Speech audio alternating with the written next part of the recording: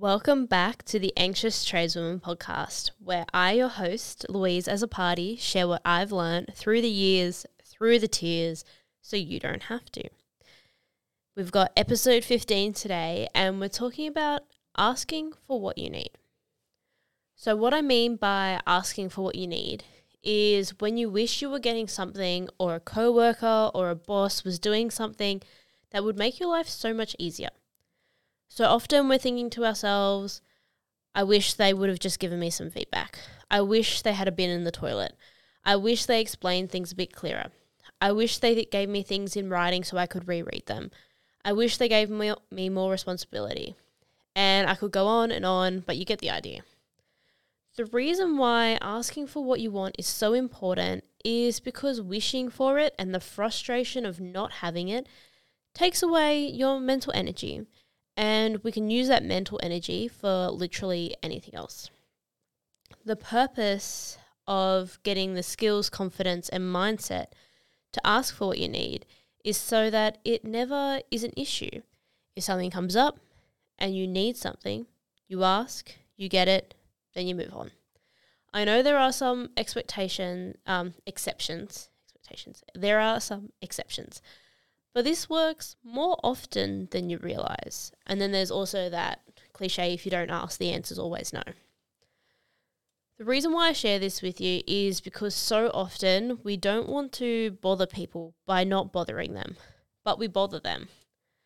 Let me explain. I wrote this out because this one is it can go a bit of a loop, but stick with me. So let's go. Your boss gives you a list of instructions verbally of what he wants you to do. You don't have anything to write them down on, but you think you got them, and then you go about your day. You start doing them, and then you're like, shit, what did I need to do next? I don't want to call or message them like your boss because you don't want to bother them. So then you do half of one task, and you're thinking, is this right?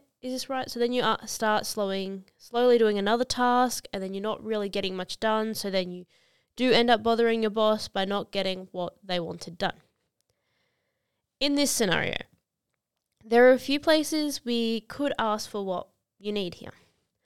So first you could say, hold on a sec, let me get my phone or paper and a pen to write these down. If you miss that boat, then you could say, could you text or voice memo those to me so I don't forget? And a third one, once you did the first task and had that mind blank, you could ask them for a list and then write it down. A 5-minute phone call saves more time than moving through a job slowly because you're not sure if it's the job that you're supposed to be doing. Let's go to a totally different situation. This is something that I work through with a client. I haven't had any babies yet, so not me. So they're a qualified tradie, returning to work, had 2 kids, a bit of damage down there, and that had to be recovered from. So recovered enough to be back at work, safety all ticked off. But holding wee was still a little bit of an issue, and quite often she would be sent to work at a location far from the toilet. So in this instance, she knew that there was work closer to the bathrooms. But in her head, she was thinking, why do they keep doing this to me? And was struggling with the pain and didn't want to bother anyone. But she was working a bit distracted because of the pain, therefore making some mistakes. In this situation, she was assuming that her boss knew that her body was like this after kids. But she didn't want to... So she was assuming that her boss knew this, but the boss didn't. So she had a conversation with the boss, and then she was allocated work closer to the toilet while she was still in that last little bit of her recovery, which then boosted her confidence because she had more mental space to focus on her work. So with this could look like, for examples of where you could ask for what you need, some situations. This could look like if you were working at a mix of, like, say, working at the workshop, so at one location, and working on building sites or different sites. You could ask to be allocated at one location the week of your period. It could be asking for instructions in writing. If you find that you get a bit jumbled up, you're like, hey, can you give me those in writing so I have them? It could be asking for feedback, because I know often we're thinking like, shit, how did I do? I don't know how I'm performing. So I'm actually going to do a whole episode on asking for feedback. So the structure to ask for what you need is very, very similar to the difficult conversations in episode 9. So depending on the situation and how close of a relationship you have will influence how you go about it. And depending on what you're asking for, what you need, you might want to speak to a female staff member first about it, depending on your workplace structure. Here's an example of how it could go. Hey, could I have a quick chat to you? So I had some complications in my pregnancy recovery and I'm struggling a bit being so far away from the bathroom. I was wondering if I could do work closer to the bathroom for the next few weeks while I just finish up my recovery. Generally, people have no issue as long as you give them a practical solution.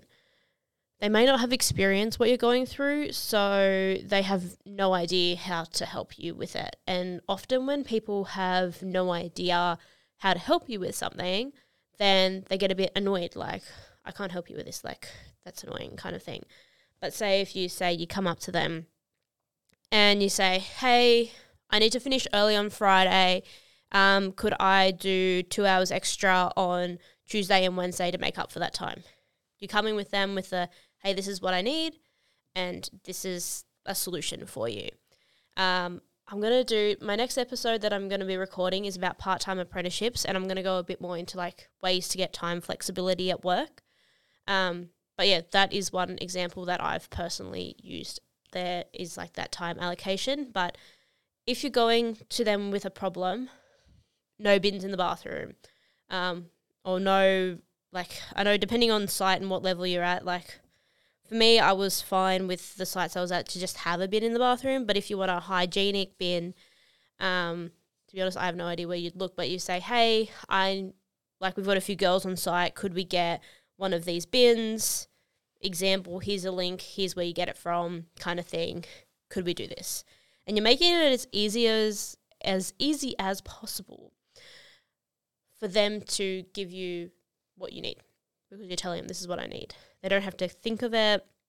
And often, especially with the skills shortage at the moment, so with the shortage of tradespeople, managers and like upper leading hands and stuff like that are usually pretty kind of stressed with like allocating of work and stuff like that. So they can sometimes brush aside things that might like to you are an issue, but then to them they kind of see no thing and they're like, we can't fix it, so we're not going to think about it kind of thing. But if you come to them with a solution, then with the problem and the solution, then you tend to get the solution a lot quicker and you get the solution. Okay, now I'm rambling, but anyway, you get the idea. Excuse me, sorry.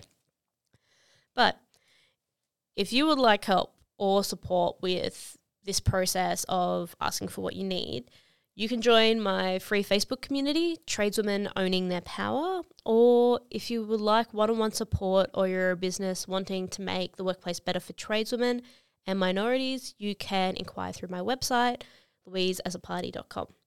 So this episode is proudly sponsored by J9. So at J9, you'll find products that offer relief from your usual menstrual cycle problems or your more severe endo or PCOS symptoms. So along with essential products they require, there are self-care and beauty products in there as well to make you feel that, little bit extra nice. And also they do subscriptions, so you don't have to remember. So there is a code, I've got a discount code for you, Louise10, for 10% off your first purchase, and the website will be linked in the show notes. If you got any value, I hope you got some value out of the episode if you've listened all the way to the end. But if you get any value out of these episodes, please share them to your community, to someone you think would get value out of them. I would love to get this information in the ears of more people so then more people can be happy and healthy on site and in jobs that they love. Thank you everyone for listening, and I'll catch you guys in the next episode.